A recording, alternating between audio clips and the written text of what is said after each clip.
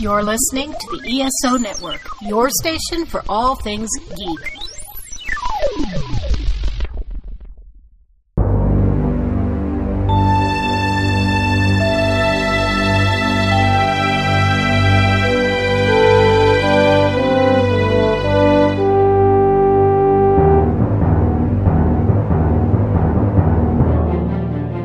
Welcome back to Earth Station Trek, a show where we trek from the early days of NBC to the future on Paramount Plus and everywhere in between.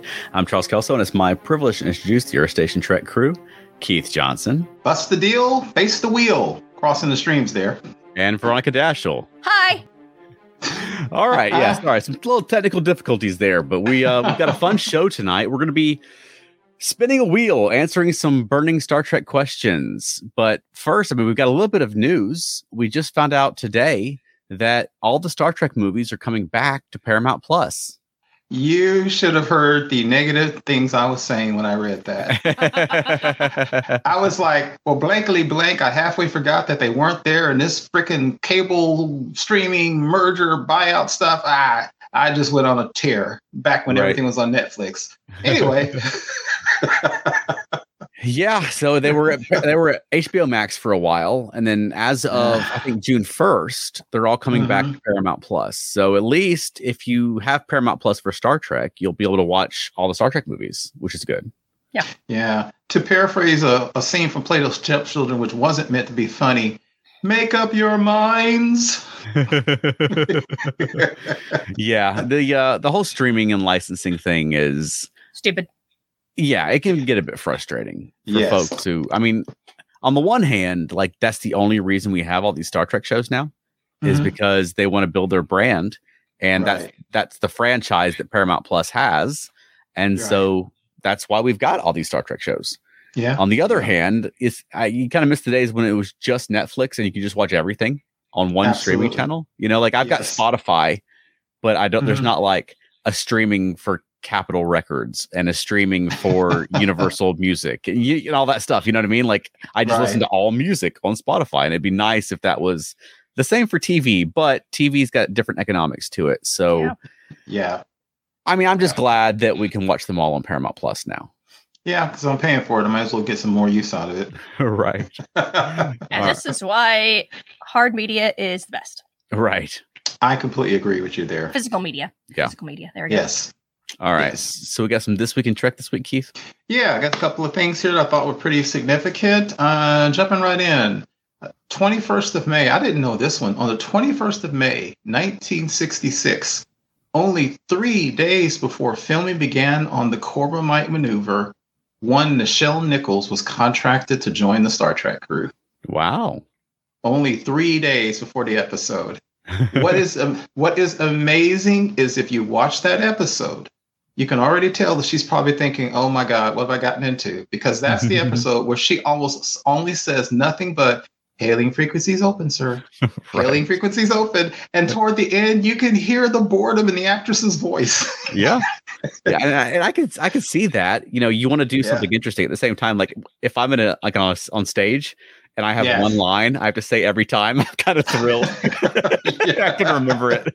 Yes. Also, the 21st of May, this is interesting. A generation later, 31 years later, an episode aired that introduced an actress who will become absolutely critical to the Star Trek franchise, Scorpion, Voyager. Yeah. Introduction to yes. Isn't that amazing? And who knew? Who knew? Right. All these years later, now everybody's chomping at the bit for her to be a captain in a new series that we have all decided is going to be called Star Trek Legacy, and it better not be called anything else. Right. Yeah, and she's great. I mean, she really is. For someone who was brought in, primarily as a sex symbol, they really did a great job writing for her, and they continue to do to this day. I mean, she's really proven herself as an actor. She didn't have to prove herself, but she has.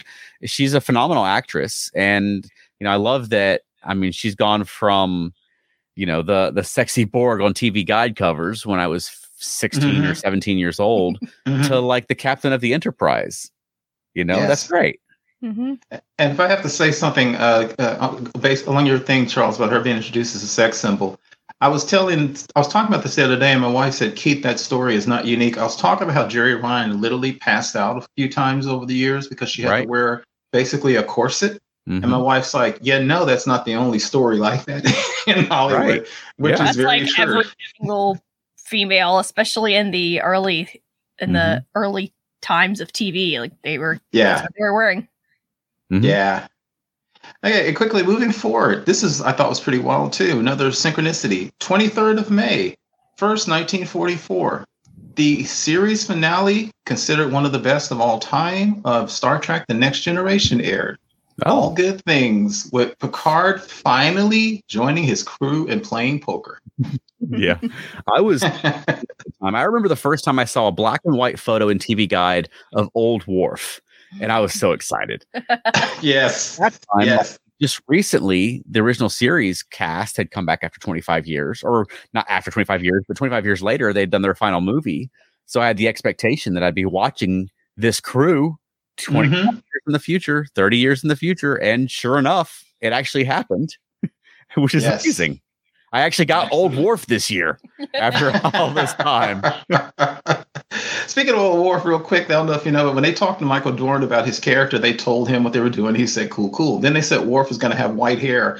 And Michael Dorn said, he actually said, hey, I don't want Worf to look old. Right. And they had to explain to him, no, it's not that he's old. He's like the dude that was in every Kung Fu movie you ever saw with the white hair. Whether he was good or bad. And he's like, oh, okay, I can get with that. Yeah. So they really could have made Worf's hair the same as it was, because Klingons are long lived. They could have just made him, and Dorn could still pull it off. But I kind of like the shock of white hair on Worf. I like Worf as the samurai master. I think that works. Yes. Same here. And the last two things, and this is a day of synchronicity. On the 27th of May, 1965, began filming of Where No Man, reduction of final draft, of Where No Man Has Gone Before. Wow. The first pilot of the original series. Second pilot. Second pilot. I'm sorry. Right. Thank you. I'm a little tongue-tied. The second pilot of the original series. Here's the synchronicity. 4 years later to the day, Jeffrey Hunter died. Oh. Wow. Of the injuries that he had sustained, whereas, he had fallen down and hit his head, and turned out he had internal bleeding and so forth. Mm-hmm. And just an amazing thing. And we've talked about before, this is like something from Star Trek. If Jeffrey Hunter's wife hadn't convinced him to leave Star Trek, he might not have been doing that movie. If he hadn't been doing this movie, he might not have fallen. He might not have died. Blah, blah, blah. Of course, who knows? I mean, this is what alternate reality stuff is all about. Right. But I've always found that very fascinating. Yeah, and it's a shame that Jeffrey Hunter died as young as he did, because he was super talented. Mm-hmm. And, absolutely. In a position sort of, taking Hollywood by storm kind of a guy, Right. So, I mean, it's a shame that he died when he did. And I mean, it's fantastic, though, that we have the work that he left behind, because he was a phenomenally talented actor. Yeah, and people think of him, of course, we all think of him as Pike, but I also think of him as Jesus. Right. Now, before anybody writes letters, I get it, blue-eyed Jesus, I get it and all that kind of stuff, but the man had magnetic eyes, and he was good. Right. All right, that's this week in Trek history. All right, so if you're listening on the audio podcast, we're going to get a quick break to promote a fellow ESO Network podcast show, but don't go away, because we're going to be getting into our Wheel of Star Trek when we come back, so stay right there. Woohoo!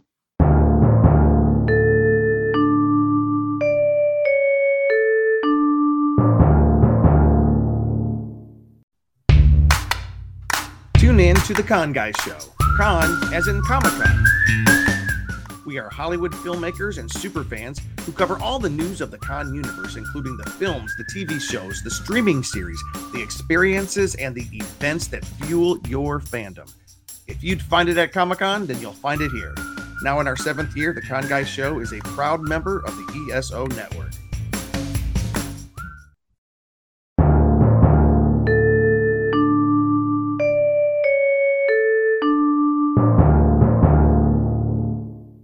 We haven't done questions of the week in a while. We used to do that as a regular feature on our show, was do a question of the week, and we would answer just a random question about Star Trek with our opinion.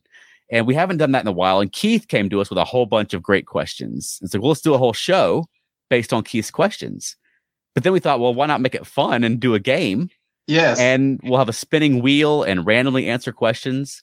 And it sort of turned into this big thing. And Alan actually set all this up for us, and then he couldn't be here tonight. So we're playing the wheel of Star Trek and spinning the wheel and answering some questions. I'd love to see people in the chat giving your answers as well. It's not really trivia.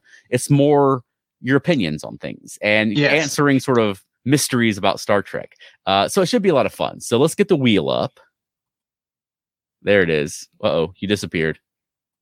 Here we go. Now we can see the wheel.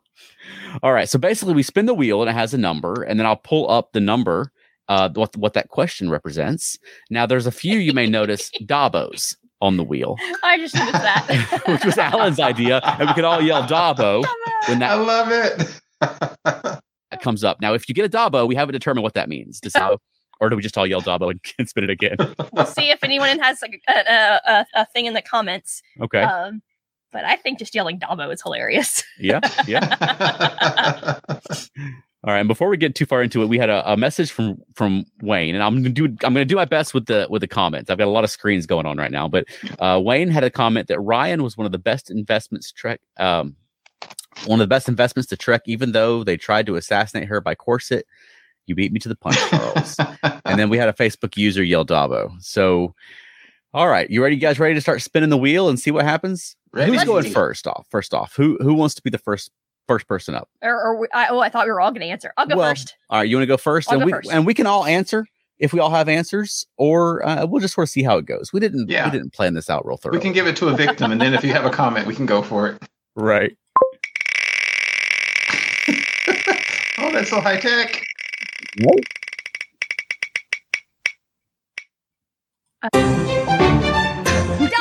Dabo! It's really fitting that you got a Dabo right off the bat. Free Jom sticks for everybody. All right. So do you want another spin, or do you want to someone else? Okay, someone else. All right, Keith, you're up. You ready? All right, I'm ready.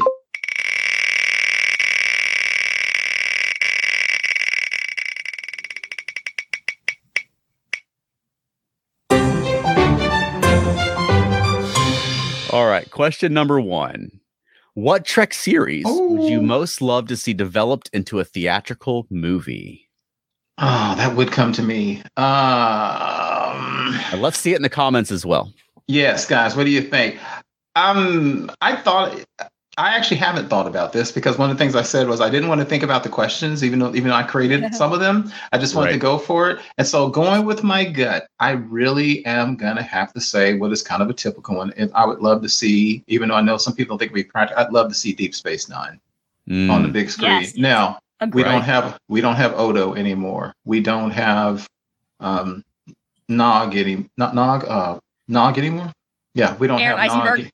Yeah, Aaron Eisenberg. We don't have them anymore. But there's so many rich stories left, because kind of glancing at the novels, Sisko went off, as we all know, he went off to become one of the prophets, and then he did some stuff in time, and then he came back, and then there's this horrible series of books that talk about how he and Cassidy got a divorce. then they got back together, and then he became a starship captain, which to me is kind of a waste of his abilities. And now there's a whole comic series where evidently he still has his powers, and there's a being kind of like the God Killer from Marvel, who's going after all the beings in the Star Trek universe considered almost deities. Right. I think you could work something with like that. I would love to see Avery Brooks on the big screen. I would love to see Nana Visitor back. I wish we could bring Terry Farrell back, but we can't. I would love to see a Deep Space Nine on the big screen. I don't even know what the plot would be, but I'd love to see it. Yeah. And like just recently they announced that they're doing a Babylon 5 animated film. Yes. I mean, if Babylon 5 can get one, I don't see why Star Trek can't get one. Right. You know, like, I mean, even if it was an animated film set during DS9 or after, or like a live action, I mean, I'd be game. On the Babylon 5 film, they're recasting, because like half the Babylon 5 actors have passed away. So they're recasting for their voices. Now, how would you feel if they recasted like Renee Auberjonois or Aaron Eisenberg? If they did as you said, if it's animated, whether traditional or CGI, I'd be okay recasting their voices. What I wouldn't like to see is a live where they try to do the computer recreation thing. Right. That still creeps me out. And I don't even care if the technology gets to the point where I can't tell. There's something about that creeps me out. I'm sure a generation from now, people will not care. Right. And, we'll see all kinds of dead people giving performances. I'm sure. Right. All right. We've got a couple of comments real quick. All right. So Wayne says, I'm extremely curious what a Quentin Tarantino Star Trek movie would be. Ooh. Wayne, which cast? Right. Yeah. Which cast would it be? A Facebook user. I'm going to guess Vandy Beth Glenn. I don't know that for a fact, but I'm going to guess Vandy Beth Glenn saying Lower Decks movie. That would be awesome. Although they almost do movies. And then Facebook user, let us know who you are so I don't misidentify you. And then we had Wayne again. Oh, what are you saying? Yeah, what a Quentin Tarantino Star Trek movie would look like. Yeah, I think if they were going to do, if they were going to just do another movie, I'd be perfectly fine with the Abrams cast again. I really like those actors, and I would like to see them continue playing because they're what was 2009 when the first one came out, so that was you're talking about Admiral Kirk at this point. It's been 2016 to now since Star Trek Beyond came out, so they've already could have had a 5-year mission and moved on. And you could take those characters in really interesting directions. Like what happened to them in this universe? Did Kirk go back to Carol Marcus?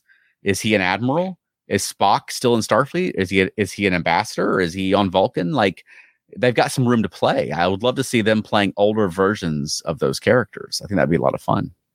I think every year for the last several years, the next Abrams' first movie is coming. And even now, we don't really know what's going on. Chris Pine, as much recently as a month and a half ago, says, despite everything that you hear online, he doesn't know what's going on with it. Yeah. They can't figure out the movie thing for some reason, but I hope they do because I would love. I love big Star Trek tentpole films. They've not been entirely successful, but I would love if they were able to make it successful. All right, so our mysterious Facebook user has been unmasked, just like at the end of a Scooby-Doo episode. It was Matt Sweatman all along. What's up, Matt? And he said, "Nope, it's Matt Sweatman. Did I fix it?" And yes, you did. Yes, maybe. Unless that's you again, because we have another Facebook user saying Voyager versus the Borg. So I'd be fine if they could figure out a way to do Voyager versus the Borg as a movie. I'd go. I go see it. My only thing is the Borg have been done so much. I would wonder, can you make the Borg fresh enough for an entire movie to get you to the theater? Yeah, I think you could. I think the common audience doesn't know how much the Borg has been overdone, especially recently. True. So I think that and a lot of and it's like with the Daleks, the Borg are what the general populace knows, kind of. Yeah. So it might bring in more of the general populace than any other bad guy other than Khan. Khan and the Borg, those are the Star Trek bad guys. Yeah, if it's between Khan or the Borg, I'll take the Borg. Yes, agree. Agree. All right, and then we had a comment from Elaine Sweatman that says, a movie with a proper ending for Enterprise. Oh, Elaine, you're thinking big because I love Enterprise, but I don't know if that would be a draw. It would not. No. But I agree with you because I still think that last episode should not be considered canon. Right. All right. Chuck's turn. My turn to spin the wheel. Chuck.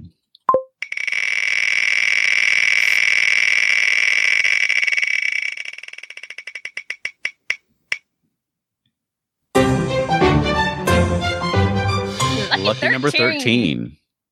What other property would you like to see Star Trek cross over with, and in what media? And that comment was supplied by Tony Bowers via our Facebook group. Thanks, Tony. Oh, it's okay. So if Star Trek was going to cross over with another property, and in what media? Like Godzilla or like King Kong. Right. Like you're still trying to justify that Facebook group post. Yes. You know what? I would say something like Marvel would be fun. They did, like, I remember when I was a kid, I had the Star Trek versus X-Men or whatever it was called novel. They did a comic and then a novel, and actually it was kind of cute in the novel. Like somebody commented that that Captain Picard resembled Professor X, and that was before he was cast in that role. So yeah, I mean, I think that'd be a lot of fun to do a Star Trek meets Marvel. And they've done different crossovers in the comics, like Planet of the Apes and things like that. What do you guys think? Doctor Who.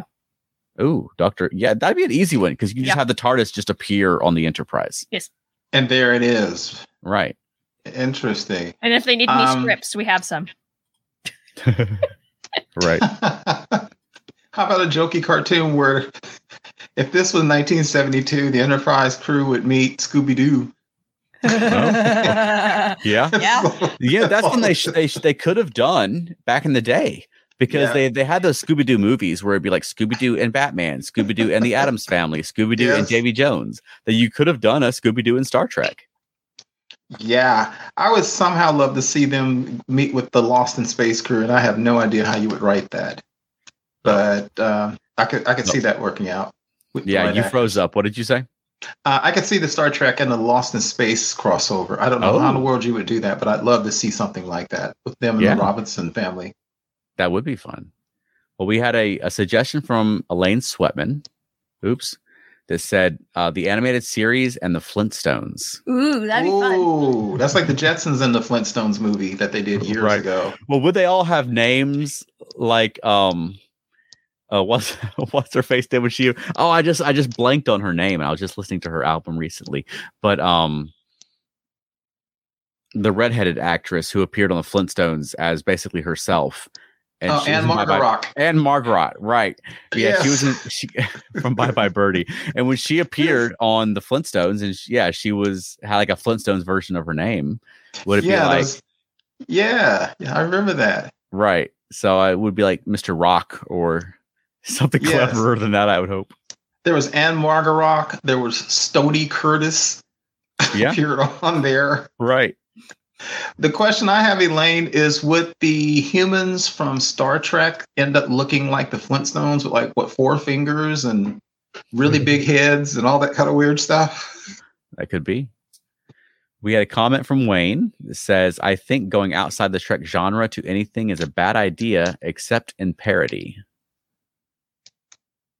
So nothing at all, huh, Wayne? And we were just guests on the Earth Station 1 podcast, and we were talking about the new the Electric Mayhem show, the Muppets Mayhem, and we were talking about potential spinoffs, and I mentioned that they could do Pigs in Space, and that would be a fun place for Star Trek characters to turn up as if they did a Pigs in Space show. I would love to see Pigs in Space in Star Trek. They did that with Star Wars back in the day. That would be kind of cool. I could see that. All right, we had a comment from Michael Phillips that says Star Trek and Bewitched. The witches and warlocks are actually an offshoot of the Q. That's my goodness. Wow. And then Wayne commented, Rock Quarry and Rock Hudson. All right, Veronica, you're up now. So the way that my mic is set up, I couldn't see the entirety of the comment. All I saw was Rock Quarry, and then I saw something that started with Rock, and then the next thing started with an H, and I thought it said Rocky Horror, and I was like, I don't know how that's going to relate to Star Trek very well. That's my comment. All right. You ready? Yes. Dabo! I don't know. If you get Dabo again, I'm going to be mad. It's going to be hilarious. Quark will be mad. Oh, we already got one. We already got one. We're going to spin again. I love that sound. Yes. Right.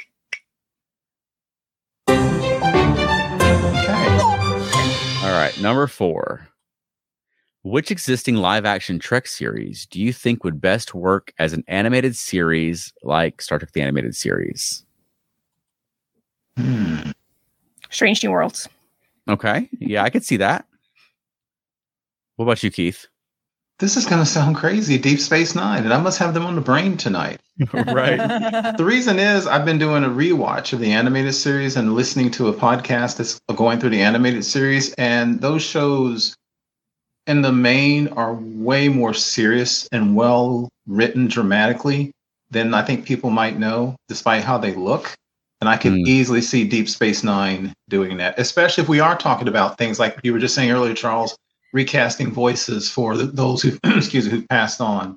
Right. Getting someone like Avery Brooks, who still looks great, but is older than he was. And you could have the character look any kind of way, really playing up his abilities as one of the prophets.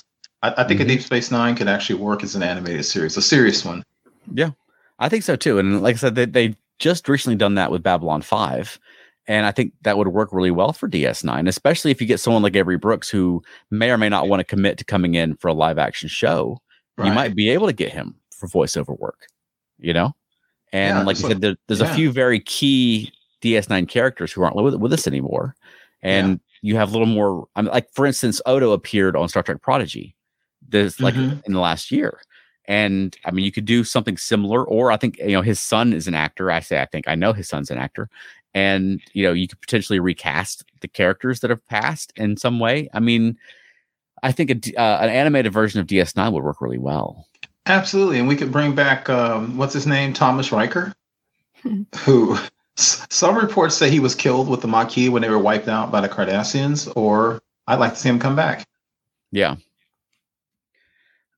All righty. So we've got Elaine Sweatman made the comment, I agree with Strange New Worlds. Wayne had the comment, we're channeling Keith, exactly the same reasons.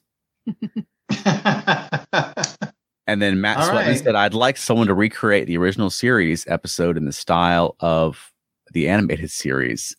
That might be fun to do an original series episode in the animated series style. And I know that they've been talking, they have that Roddenberry archive where they're doing these like high quality, like super high resolution CGI work.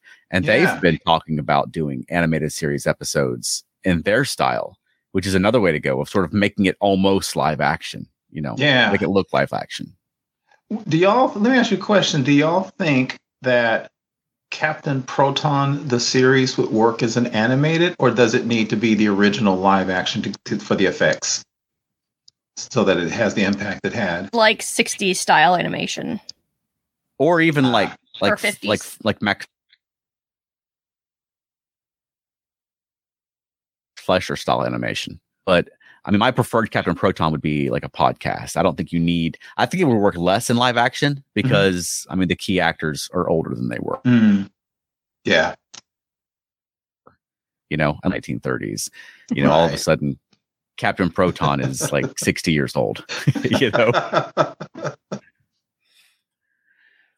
All right. So whose turn is it? Keith's turn? Keith. Yes.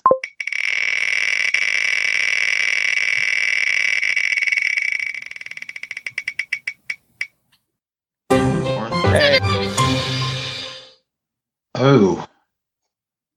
All right. Number 7. What tech introduced one time would you really love to see revisited? Okay, let me think about that one, because now this is where I should have spent some time thinking about something that would be interesting. I think, there's one that I would love to see that it was a really weird thing. It was that chemical that they injected themselves with on the planet on Platonus, the one that gave them telekinetic powers. I would love to see them do something with that. And I would love to see Star Trek have to struggle with the ethics and the morality of giving that to humans, say in the time of war. We've been talking about cybernetic implants. We've been talking about genetic engineering. Right. I got to figure, when we look at Star Trek Picard especially, one of the things they keep talking about is all this technology that came back from Voyager and that they got from the Borg. A lot of that technology was actually classified, and they haven't been allowed to use it. And then sometimes, it was discovered by temporal this and that and future Janeway. So I've always wondered nobody in their right minds would take a chemical that can give you telekinetic powers in like half a day and not use it. So what happened to it? Is it classified? Does Section 31 have it? Does Section 31 use it sometimes on their operatives? I'd like to see something like that and have a whole discussion, maybe a whole episode about creating super soldiers, and is that ethical for the Federation? Okay. How about you, Veronica? I have absolutely no idea. How about you, Charles? I mean, I think that like we've seen some tech from the Voyager era show up on Picard. Like, for instance, Raffi had the mobile emitter. Right. Something. Now, it could be that the mobile emitter was naturally invented at this time anyway, and that's why no future cop showed up to take it away from Raffi. But it could back, they stripped that thing, and that stuff's all in the wild now, Yeah. Now, whether that's something, you know what? I was going to say maybe just Starfleet Intelligence has it, but that Vulcan and gang. So I would imagine mobile emitters have become pretty commonplace in the last few years. Yeah, I think that's fair to say. Yeah, because yeah, you're right. Because he's pretty much said, "Do you really think I wouldn't recognize it?" So, what was that magic thing that they had on the first season of Picard? Yeah, whatever you imagine comes true. Yeah. Yeah. You want that to be yes widespread? Yes. Okay. All right. We got a few comments. We've got one from Wayne that says more episodes experimenting with warp technologies. We had a comment from Matt that says, I would like to see the Psycho tricorder again. Yeah. That's going back to my least favorite season 2 episode, Wolf in the Fold. Well, it is pretty weird that they had this Psycho tricorder and they dropped it. That was a little odd. Right. All right. Comment from Elaine that says, I don't have a specific thing in mind, but I'd love to see some more experimental medical stuff like Dr. Phlox would do on Enterprise. That would be cool. Well, I feel like they might do that a little bit on Strange New World. Could be. They have with the gel they put on Spock and T'Pring. Yeah, but on Strange New, maybe not Strange New Worlds, but I prefer for like the stuff of Star and not like bat dung and things like that. I'm not a big fan of like the all natural medicine stuff he was doing. Like my personal preference. That's funny because I love that stuff. Yeah, I actually like some of the natural stuff that he does. Okay. It's kind of interesting. Although it is a little weird. You walk in, and that's why I'm jumping really far afield. That's why when they did the Mirror Universe people, it was wild because the same Phlox who had this nice little menagerie of animals, he was literally like just dissecting an animal because that's what evil doctors do. All right. So we had a comment as well from Wayne that says, even warp technologies that have failed, original tech. Yeah. And I think what he's talking about is things like trans warp and, other technologies like that. And then we go forward to like the 32nd century and it's all warp drive again. Oh, yes, Wayne, thank you. Because you just reminded me of one that I should have remembered. Remember the technology and it's not even, and here's the thing, it wasn't even new technology. Remember what Barclay did in the Nth Degree to the ship? Right. He took the existing engines and used them to create some kind of wormhole, and they jumped halfway across the galaxy. And that was with the existing ship's engines. What the heck happened to that technology? Right. Yeah. And it wasn't spore drive and all that crazy stuff. Right. Well, there's a lot of crazy stuff though in Star Trek too that they'll find for an episode. I mean, remember when Dr. Pulaski was on the ship and they cured like death with the transporter? No, that's right.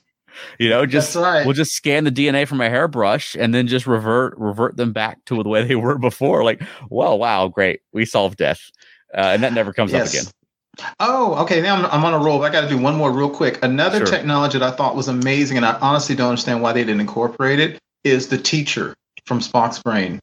Even though it was dangerous to human brains, that technology is phenomenal. And can you imagine the technology in a world where your job is to go to new planets where people speak different languages and so forth, and you literally could just download the language and customs into your brain, kind of like they did in the Matrix.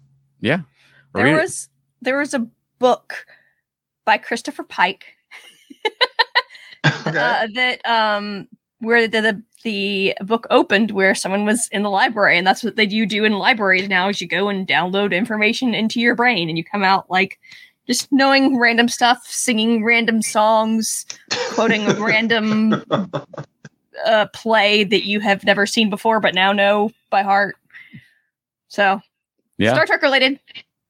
But you know what, Veronica, this is so funny you said that, because here I am babbling about the teacher and knowledge for missions and stuff. As soon as you said that, I instantly had a complete rejection of that idea of downloading. And because then I'm getting onto what is the Star Trek kick about? The human experience. Star Trek is all about, at some point, you still must do the thing. So even you said that, and I'm like, well, that's no good. I don't want to just download a whole novel into my brain and go, wow, that was great. Even though you could do it. Yeah. Well, it would come in handy on a starship because, if your medical staff is out of commission, like an ensign could put the teacher on and do brain surgery. Yep. Absolutely. That's what EMH is for. All right. So is it up to me now? Yes. Up to you. Let's see if we get a different one. Let's see if We've we get done 1, 4, 13, 7.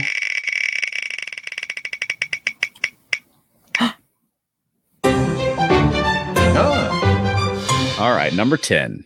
Characters most misunderstood or mischaracterized by fans. Oh, yeah. Ooh. Okay, I'll say originally I would say that 7 of 9 fell into this category. I think a lot of people didn't understand her and even mischaracterized her. And probably like a lot of just like the production staff and like the media. She was presented very much as the sex pot. Yeah. And you'd have like sexy magazine covers and things like that. But and she was, but there's more to that character than that. Yeah. I mean, the great thing about that character is that she was so fascinating and had such an interesting backstory. So I would say 7 of 9. Yeah, that's a good one. Who's next? Who's got one? Bashir. Bashir? Okay. In the beginning. What about him? Well, just because he was kind of like the annoying little brother that didn't realize what he was saying was super rude. Right. But like in the beginning. Right. I remember when I was watching DS9, like it debuted when I was 12. And I wasn't connected to Star Trek fandom in any way. I was just at home watching Star Trek. And I remember I was reading a magazine. I think it was in the Sci-Fi Channel magazine because I had a subscription to that when I was a kid. And there was a comment about, it said Dr. Bashir's fans. And then parenthetically, it said both of them. And I was like, I wonder what they mean by that. Because it didn't occur to me that Dr. Bashir would be unpopular. But my guess is that Dr. Bashir was an unpopular character amongst the fans early on. Well, the way they presented him, and it's not so much that he was arrogant, but one thing he was, and again, we say this so much in discussing Trek, he was of his time. He was absolutely harassing women. He dated one of his own patients at one point, which was completely against medical ethics. Right. He was always after Dax. And so I think he was in that way kind of irritating people. But I think as they started, as you said, though, Veronica, as they start rounding off that character's edges like that, and his friendship with Miles O'Brien developed. And then they gave him some episodes. And I forget the name of the episode, and I should know it. Excuse me.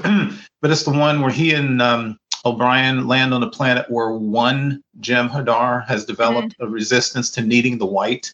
Yeah. And, we were just watching that. We were just watching that the other day. Oh, yeah. And that's such a great episode. It's such a Star Trek episode. And it starts showing Bashir in a much more serious manner. And then I think people start liking him more.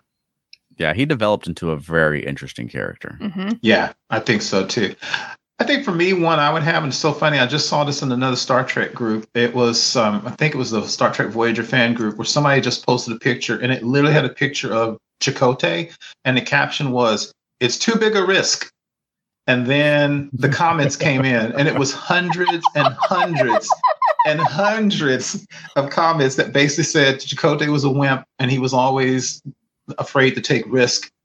And I completely disagreed with that, because maybe how the character presented that you can get that way. Right. But the thing is, I don't think Chakotay was either risk averse nor was he a coward. This is a man, after all, who left Starfleet and ended up leading a ragtag group of people to fight against a vastly superior force, which was Cardassians, as a member of the Maquis. The whole thing behind Chakotay was he was trying to get the crew back home. And he said many times, these side trips, like Janeway would say, "Hey, there's a really cool black hole forming 10 light years that way." He's like, "Seriously, let's go home." That's our thing.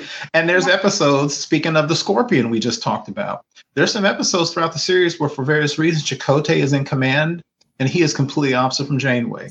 He's like, "Let's get out of here. I don't trust these people. I know you don't want to, but let's break the deal." And he was right with the board. Because his thing is, our job is to get home. It's not to settle local disputes. It's not to do astronomical observations. And I think that's why he sometimes felt Janeway was taking too many risks. Not because he was afraid, but because he wanted to get the crew back home. Yeah. Right. All right. We had a few comments come in. Awesome. So Matt Sweatman said Liam Shaw. Yes. Matt, absolutely. 'Cause I literally could not stand that guy for like the first 2 episodes. And I'm not going to spoil anything for anybody, but later on, I was like, "Oh, Shaw, I like that dude." Yeah, they basically it was kind of like compressing Bashir's arc into like 8 episodes. Yeah. Where like you're like, I hate this guy. This guy's not so bad. I like this guy. You can't kill him. He's supposed to be the star of a spinoff.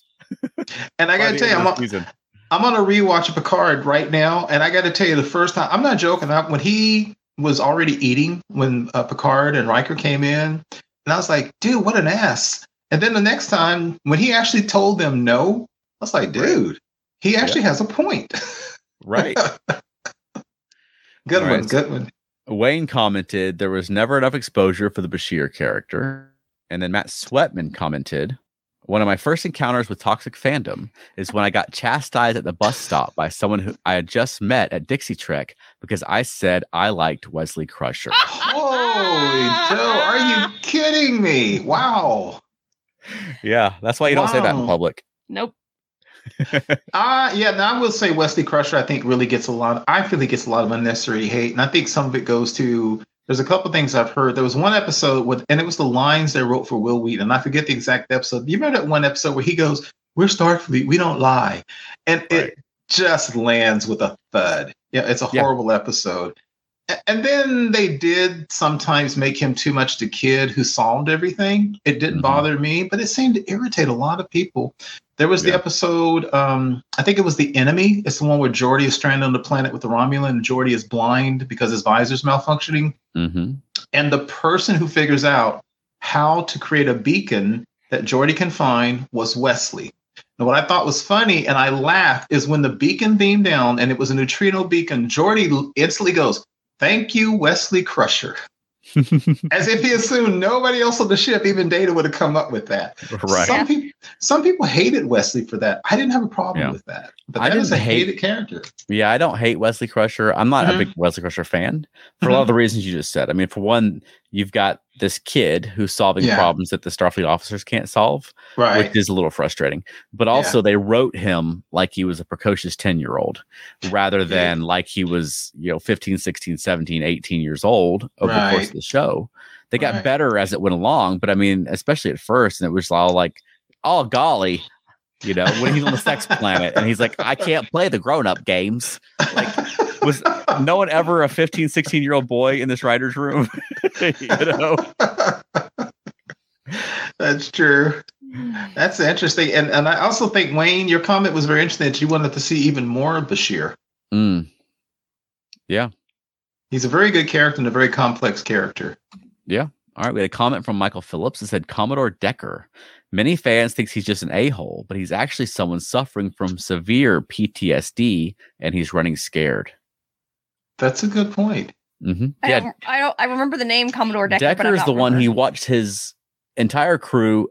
Like he beamed his entire crew down to a planet to escape the Doomsday Machine and then watched the Doomsday Machine destroy that entire planet with his crew on it and was left alone on the ship drifting in space until the Enterprise came along.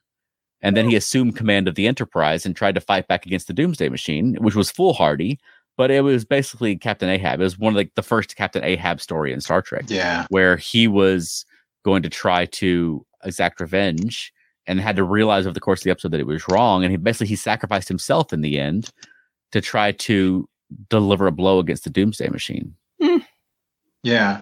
Yeah, that's the kind of track that we don't get a lot of anymore. And I think both because of the progression of the series, as in from the original series timeline to the TNG timeline. And also I think because certain sensibilities have changed in terms of how people look at such characters. I liked those characters that were broken. But if you look at my goodness, if you look at the rate of captains in the original series that kind of lost their minds and stuff, it's real high. It's a very stressful job. Yes. That's a good one, though, about Commodore Decker being misunderstood. I kind of agree with that. All right. Is it your turn now, Veronica? Yeah. All righty. No Dabo, Veronica, so far?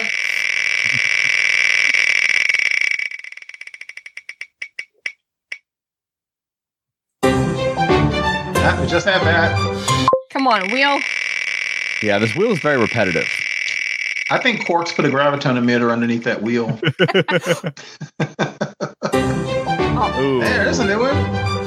She thought she was getting Dabo and got excited. It was like right on the edge. And usually when it's right on the edge, it goes to the one before it. All right. What's an episode of Trek that you love to watch, even though most folks groan about it?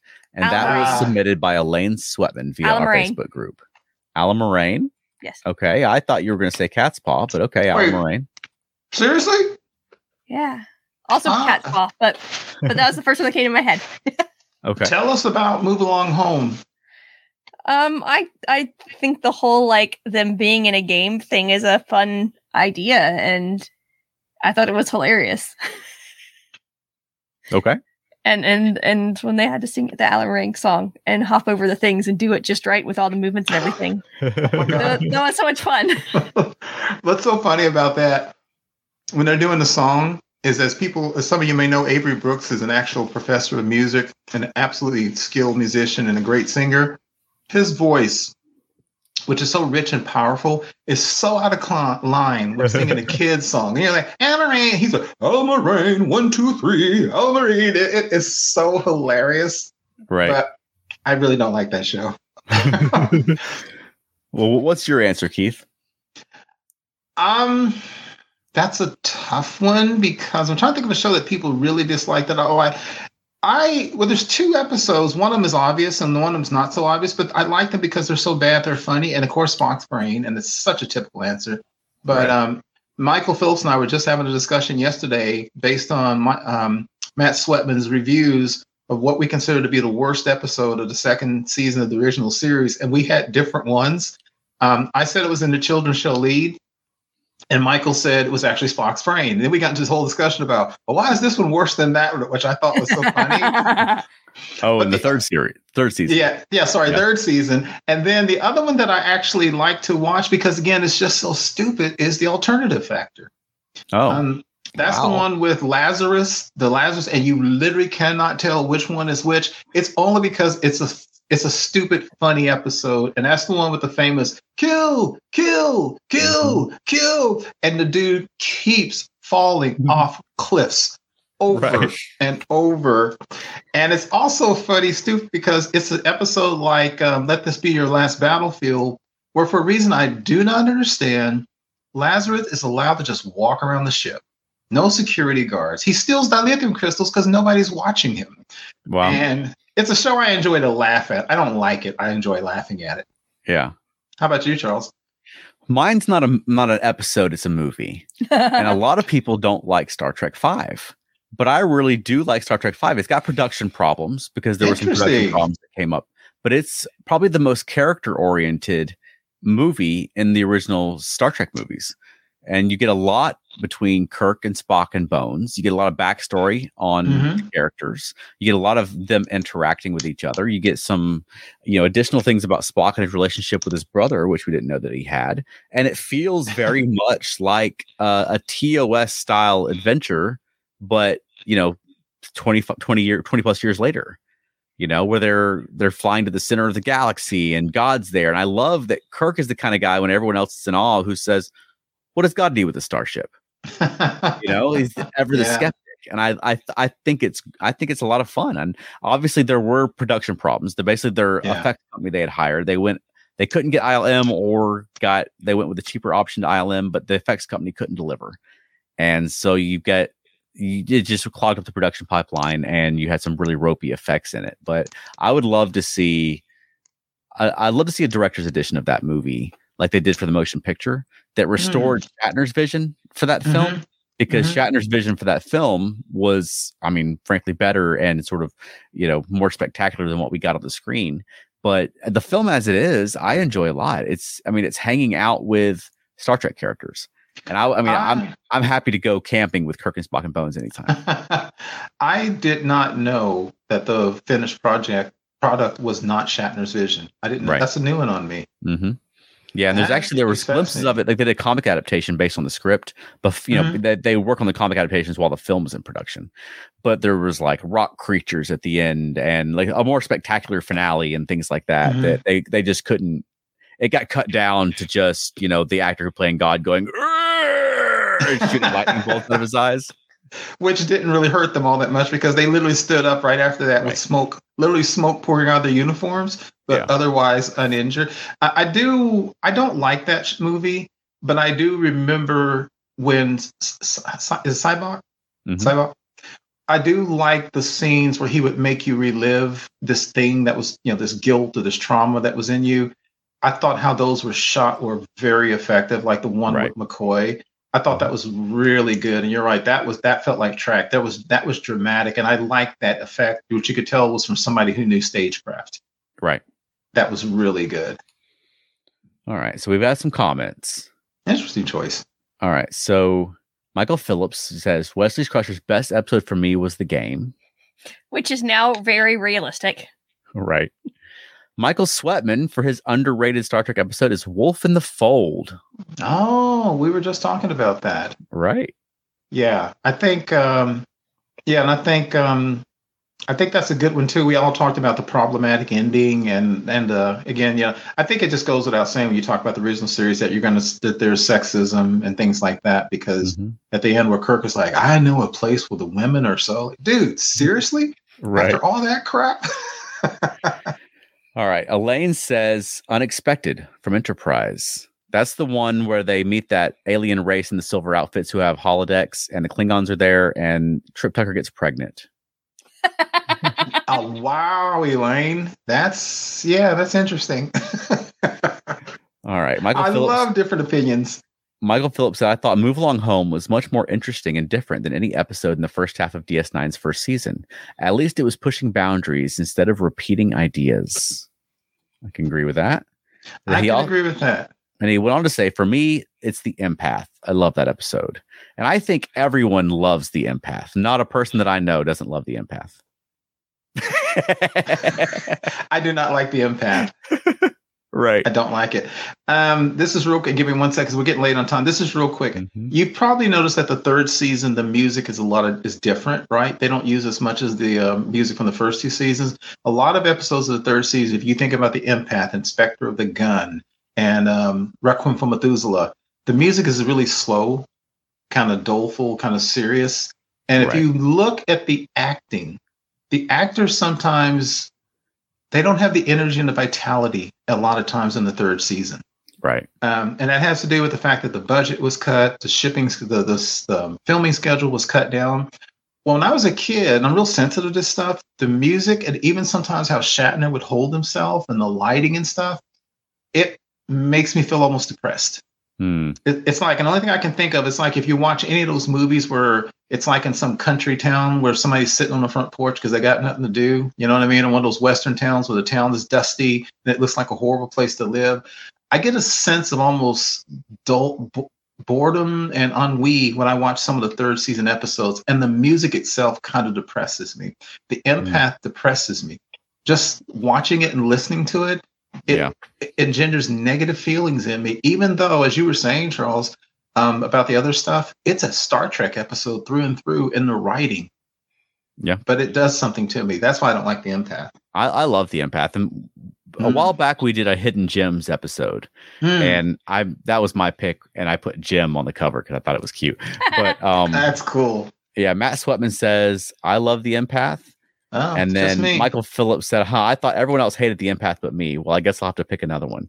And there may be people who don't like The Empath. I was just giving Keith a hard time because from our very first Zoom call when we were putting this podcast together, that came up that Keith didn't like The Empath. And I was like, how can you not like The Empath? Yes. And especially because you were stunned because I am such a fan of the original series. Right.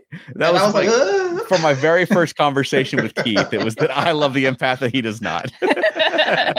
And I can say real quick, guys, we talked about this before, but I would love to do at one point, I would love to do a show where every one of us picks an episode of Trek that we really, really don't like and review it from a point of view of telling what's good about it.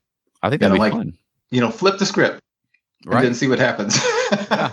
Yeah. It's like in debate class when they just assign you a topic and you have to debate it or else you fail. I think that'd be a fun thing to do. So we've got a few weeks until Strange New Worlds comes back. So maybe we'll get that in there. Cool.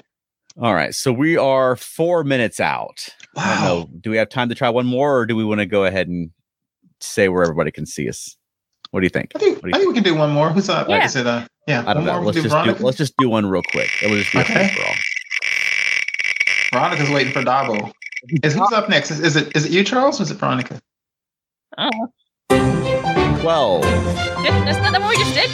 No. No, that's a new one. Oh, Unless I'm mistaken. There's no 12. There's no 12. So But there's a 4. Is there a 14? I'm just going to pick one. Should there be a Star Trek musical? Yes. Submitted by Tony Bowers via our Facebook group. Yes. Great question. Yes, like a stage musical, Well, not there like is. a musical episode. Oh, so you said there should be a musical episode, or there There should should not? be a musical episode, but also there should be like a stage musical. Okay. Yeah. What about you, Keith? I can't envision that right now. How would you do it? Because I'm sorry, I'm coming off that one episode where everybody was in costume and Strange New Worlds that I really disliked. Well, right now there is a Khan the musical. Yep. And the premise behind Khan the musical is that Data has been studying musical theater. And so he's written the story of Khan as a musical with a lot of references to old musicals. Yes. You're serious? That's going on in New York right now. It's called Khan the musical. How do I not know this stuff? How do I not know this? I don't know. No, there's ways to do it. Like my idea has been going back to the Star Trek Power records in the 70s. And there was the episode there was the story where there was a being that communicated by music. And I don't remember if it was the Star of a Fleever or if that was a different. I'm getting the titles mixed up, but I thought that would be fun. That you could have an alien race that communicates by music, or you could have maybe they have to reset their universal translators to communicate with a lyrical species, and so everything they say is coming out as a song. Interesting. I think there's cute ways that you could do it if you wanted to. I think Lower Decks would lend itself to a musical, and that's a super obvious choice because it's comedic. I think the thing you said about the musical thing is interesting, Charles. I had a comic book years ago. It was a Green Lantern comic book where Hal Jordan had been tasked with finding a new Green Lantern in the sector of space, and he came back, and it turned out he met a race that was blind, and the alien could not visualize the color green, and he couldn't visualize constructs with his eyes. And so Hal Jordan had to, they communicated through sound and notes. And so the alien actually learned to use the Green Lantern ring while he would create a construct and he would hear the sound of the energy instead of seeing it. Kind of like what you were saying. So I thought that, and it was musical notes and all these various subtle shifts in frequency, how they communicated emotion and everything like that. Right. Sounds like what you're saying. Yeah. All right. A couple of comments. Wayne says no. Oh, Wayne, I love it. All right. Matt Sweatman says as long as it's Klingon. And in Klingon. Oh boy. I think our ears would hurt after a while because Klingon opera is kind of dissonant, at least to me. What I've heard. And then Wayne said, how much for just the planet? I'd love to see that as a musical. That was the old John Ford paperback novel. And then Michael Phillips commented 30.2, and I'm not certain what you're referring to there, Michael. What's 30.2? Not sure. Okay. Well, this has been fun. This has been a fun game. I don't know that we got to all the questions, but the ones that we didn't get to, I'm sure we'll try to start doing more questions of the week because I miss doing questions of the week. Me too. Fun. And I love this discussions because this is so funny that there's a couple times I completely disagree with Michael Phillips, and then the very next question, like, "Oh, dude, you're on the same wavelength." Right. All right, Wayne, you and I got to talk. I got questions for you, brother. All right. Well, Keith, where can people find more of you? You can find me on Instagram and Twitter, although not much nowadays for a whole bunch of reasons, and Facebook, primarily the ESO Network Facebook groups. How about us, Veronica? FeltNerdy.com. That's right. And if you'd like to see us live and you happen to be in the Knoxville area, on June 10th, we'll be performing at FrankenCon in Knoxville, Tennessee. We're doing a monster-themed show. It's a horror convention. And then if you're in the Atlanta area, we'll be at the Sandy Spring. And then if you are in the Atlanta area and want to see a not family-friendly show, on July the 22nd, we'll be performing at the Sinful Variety Show, which is drag, burlesque, and we're bringing puppets. And so we'll be performing there and doing a very adult-oriented show. And then later on, after that, we'll be at Dragon Con. Oh, and there's a question we didn't ask, although I know it's been done, was could Star Trek lend itself to adult material? And let's not say I know there's some we know there's been some porn stuff out there because it absolutely lends its name to that. Right. Yeah. All right, Veronica, where else can people find more of us? Monkeying Around, a podcast about the monkeys. Yep. And we've got some really exciting interviews set up right now that I don't want to jinx them yet, but we've got some people who've been on stage. And so I'm looking forward to we've got some good Monkeying Around episodes coming up. So if you're not listening to Monkeying Around, you've got time to listen to all of them before our next one comes out. Nice. All right. Veronica, do you have a closing for us this week? Look, nay. Okay. Okay. We're talking about Klingons.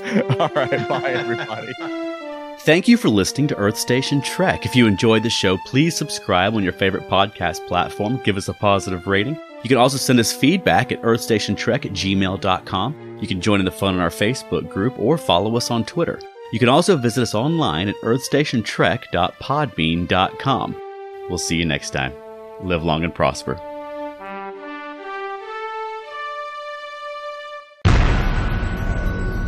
This has been a broadcast of the ESO Network. Be part of the crew and help support our shows by donating to our ESO Patreon or by shopping at the TeePublic store, which can all be found at www.esonetwork.com. The ESO Network, your station for all things geek.